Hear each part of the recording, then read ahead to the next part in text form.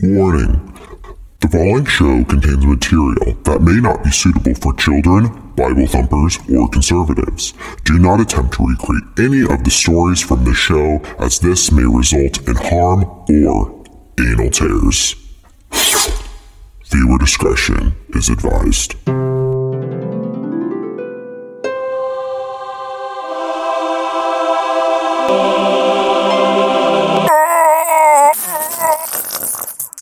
Oh my God. Jesus.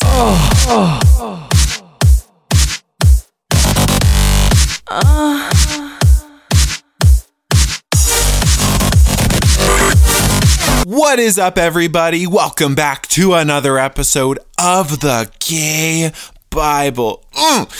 Sorry. Before the season ends, can we please figure out a better fucking introduction? I am open to suggestions at this point. I cannot believe that I am saying this, but this marks officially the 20th episode of this goddamn show. This show has lasted longer than any one of my relationships. It makes me think, like, oh my God, is Jesus my long-term daddy?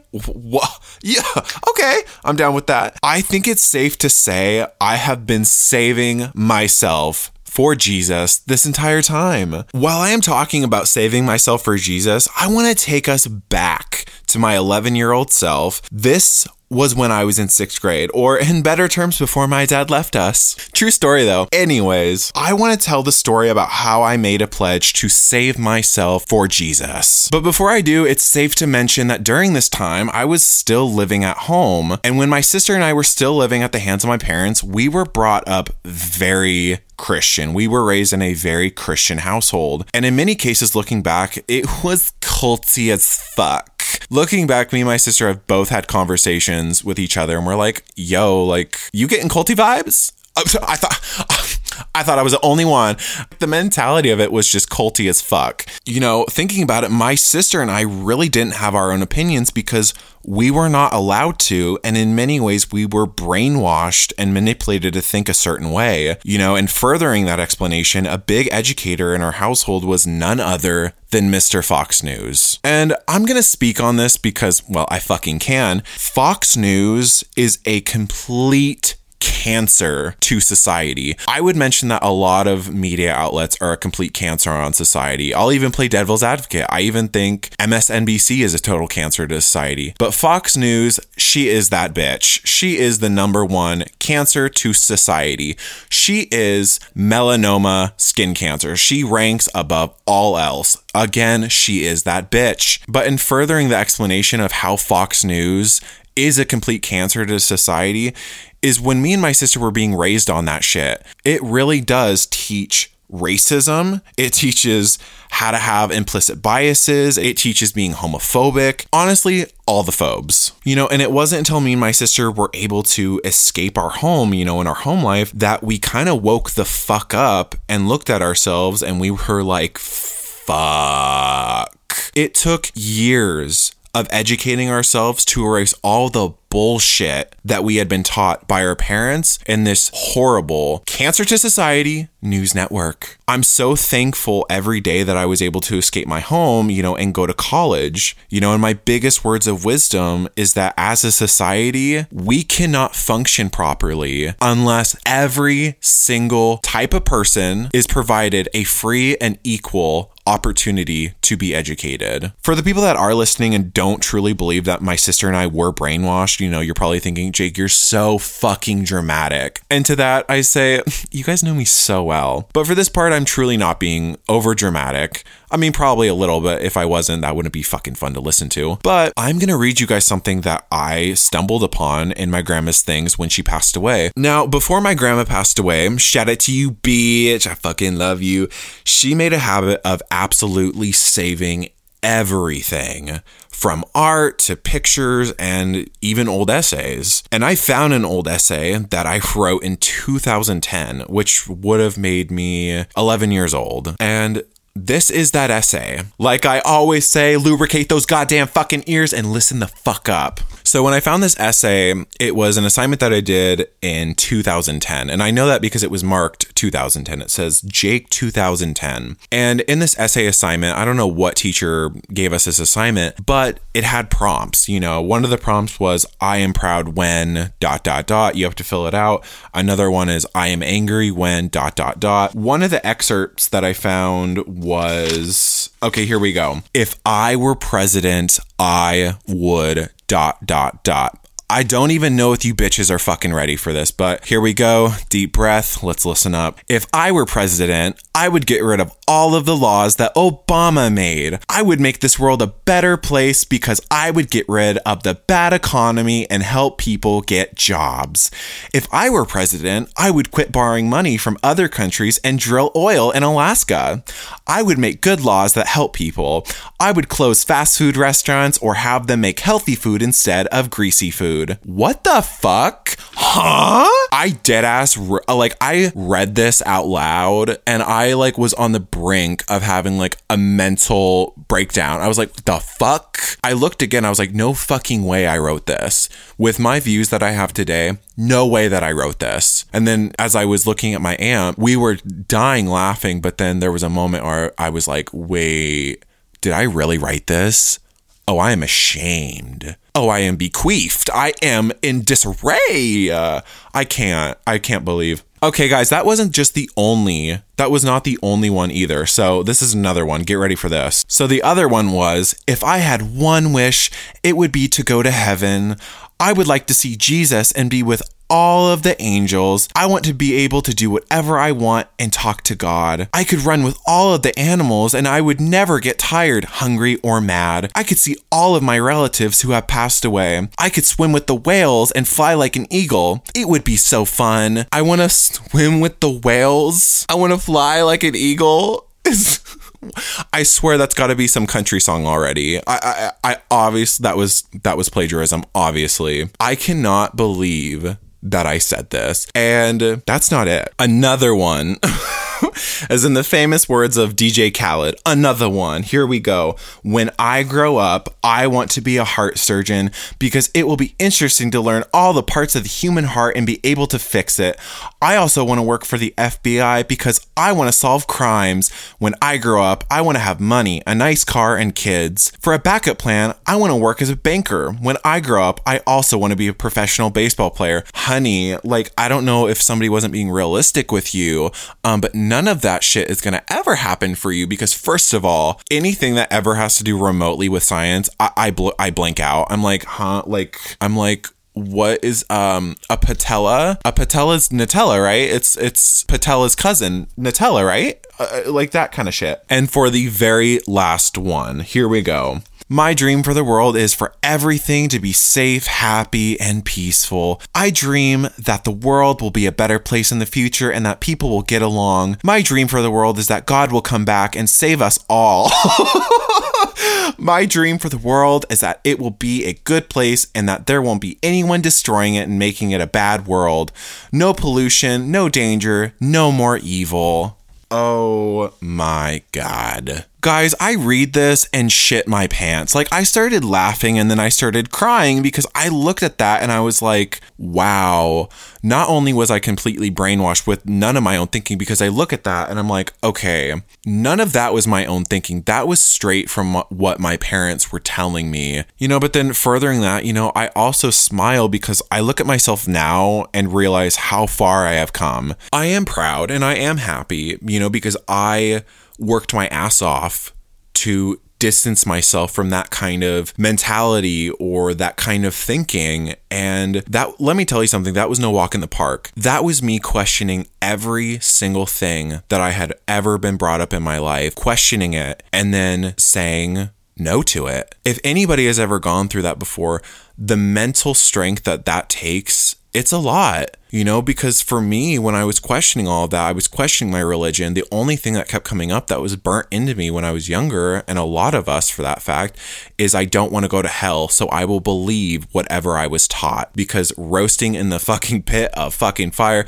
does not sound fun. But now I'm like, hey, I don't know. There's fucking sexy ass motherfuckers down there. I might want to just take a little detour before I get to the heaven part, you know? But in saying all of this, because this is just kind of, it is crazy reading that back and kind of putting myself back where I was, you know, when I was 11 years old, and things at home were not easy. That was where my father at the time, you know, he taught us all that along with my mother. But a big part for us not being able to question or form our own opinions was when you do that, you question your higher authority. And at that point, that's your parents, you know, and when you are raised in a household that teaches complicity and being obedient, you know, to your higher ups, you don't have a lot of time to question. So you just go with it. And that is awful. But in furthering this comedic relief or just my childhood trauma, I want to truly talk to you guys about when I truly gave myself to Jesus and made a vow. So this story begins when I was in 6th grade. I was either 11 or 12 at this point, but again, very much brainwashed and very much a lover of Jesus. So we didn't really get a sex talk in my house. I mean, we got the whole pregnancy thing, but I never got to talk, you know, if my parents ever assumed I was a homosexual. So that was never a discussion that we had. But since we were such backwards thinkers, my parents thought it would be a great idea to send me and my sister to a purity convention. Let's say that again, a purity convention.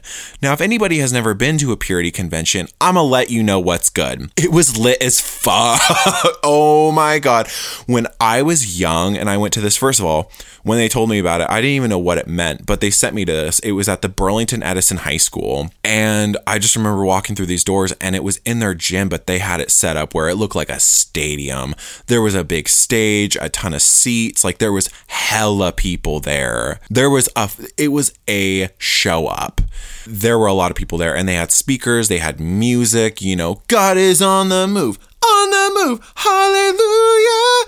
Yeah, I'm really sorry about that. I still get flashbacks. But basically, I'm sitting there and, you know, they're taking us through the different terms of like sex. What does that mean? How does that mean in your relationship with the Lord? And, you know, they made some good points that, you know, I still kind of think that are true today. You know, when you do have sex, I truly believe that every single person you have sex with, you are kind of in a weird way giving a part of yourself away to them.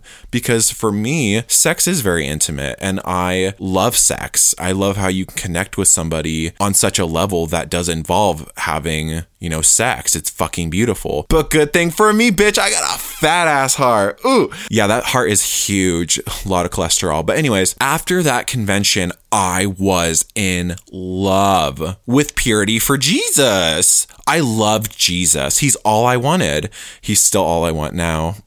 But after the convention, we had the opportunity to get a purity ring. And of course, my parents gave us the money before we got out of the car.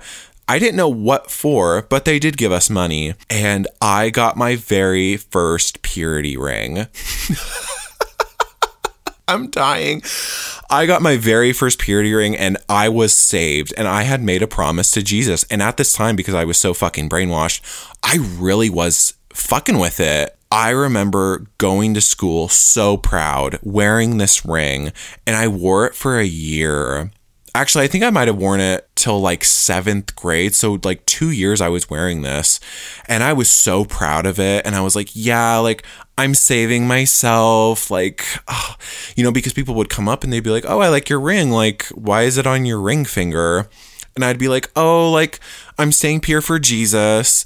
And at this time, like I was kind of going to a school that was like kind of in the ghetto. So people were just kind of being like, what the fuck? Like, huh? But I had my head up high and I was proud to say that I was saving myself for Jesus. And yeah, like I just remember being so proud of it and I would show it off and I loved the meaning of it. And it's so funny, the second that I got introduced to sex, I threw that bitch in the garbage immediately. If you follow back to my second episode, I talk about losing my virginity, and I shit you not, I threw that motherfucker in the garbage. I was like, what's that? Jesus? No, like, oh no, that was just for fun. That was just for funsy. Like, I wasn't actually serious about that. And that's what happens. These bitches get these purity rings and they truly believe like they're going to save themselves for Jesus. But when you mix puberty and all the hormones that are going along with that, and the second that you give somebody an option to have sex, they're gonna do it. And they're usually gonna do it without protection. They're going to trust that the person is negative of all their testings, and they're just gonna buy it, But that is how you get bitches pregnant, and that is how you get STDs. Did I get any of that? No. Maybe pregnant a little bit, but I pushed those kids out immediately when I got home. Anyways,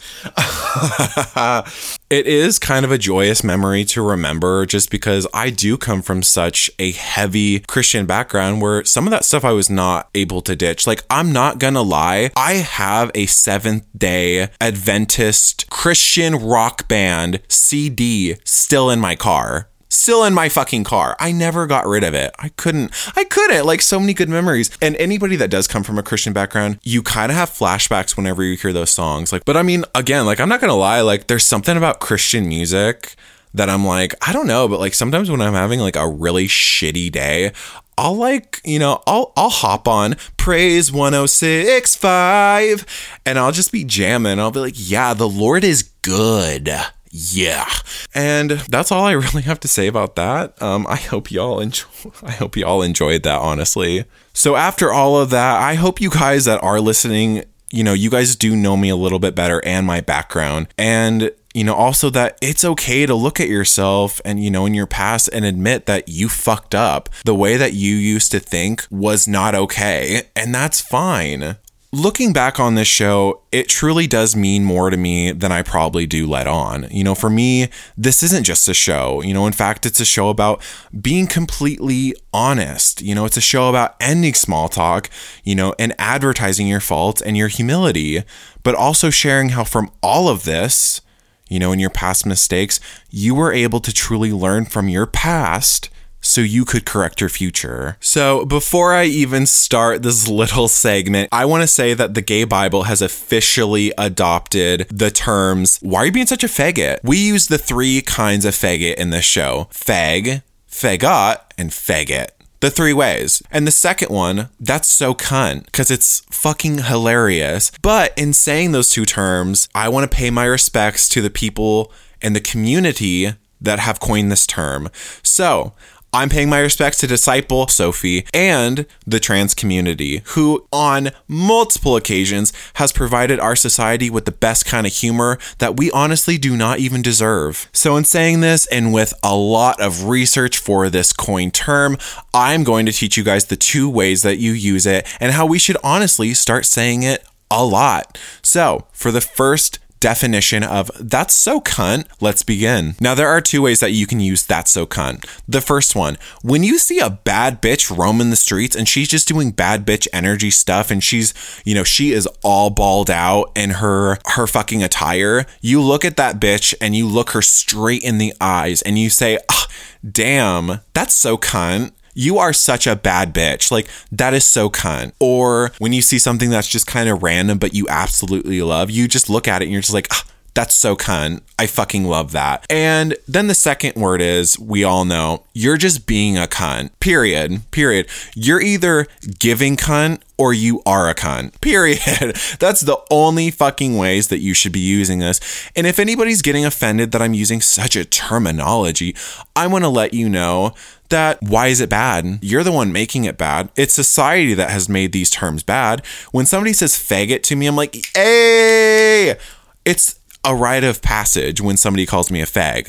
Now, if you can't use that word because you are not a fag, then shut the fuck up before somebody literally curb stomps your ass. Last thing is, we are approaching on our very first season. The very last episode will be the 25th episode, and then, give it some time and we'll go to the second season. But I'm really excited for this 25th episode because I have come to the decision that I do want to talk about and tell my coming out story. I want to tell the first version. And this will be the true one. And I'm really excited because none other than Disciple Logan will be interviewing me. I'm a little nervous, I have never really been that honest. And it's something that I don't really talk about. But I think as I've gotten older, and specifically this show, it's kind of taught me that being honest is not always going to be the easiest.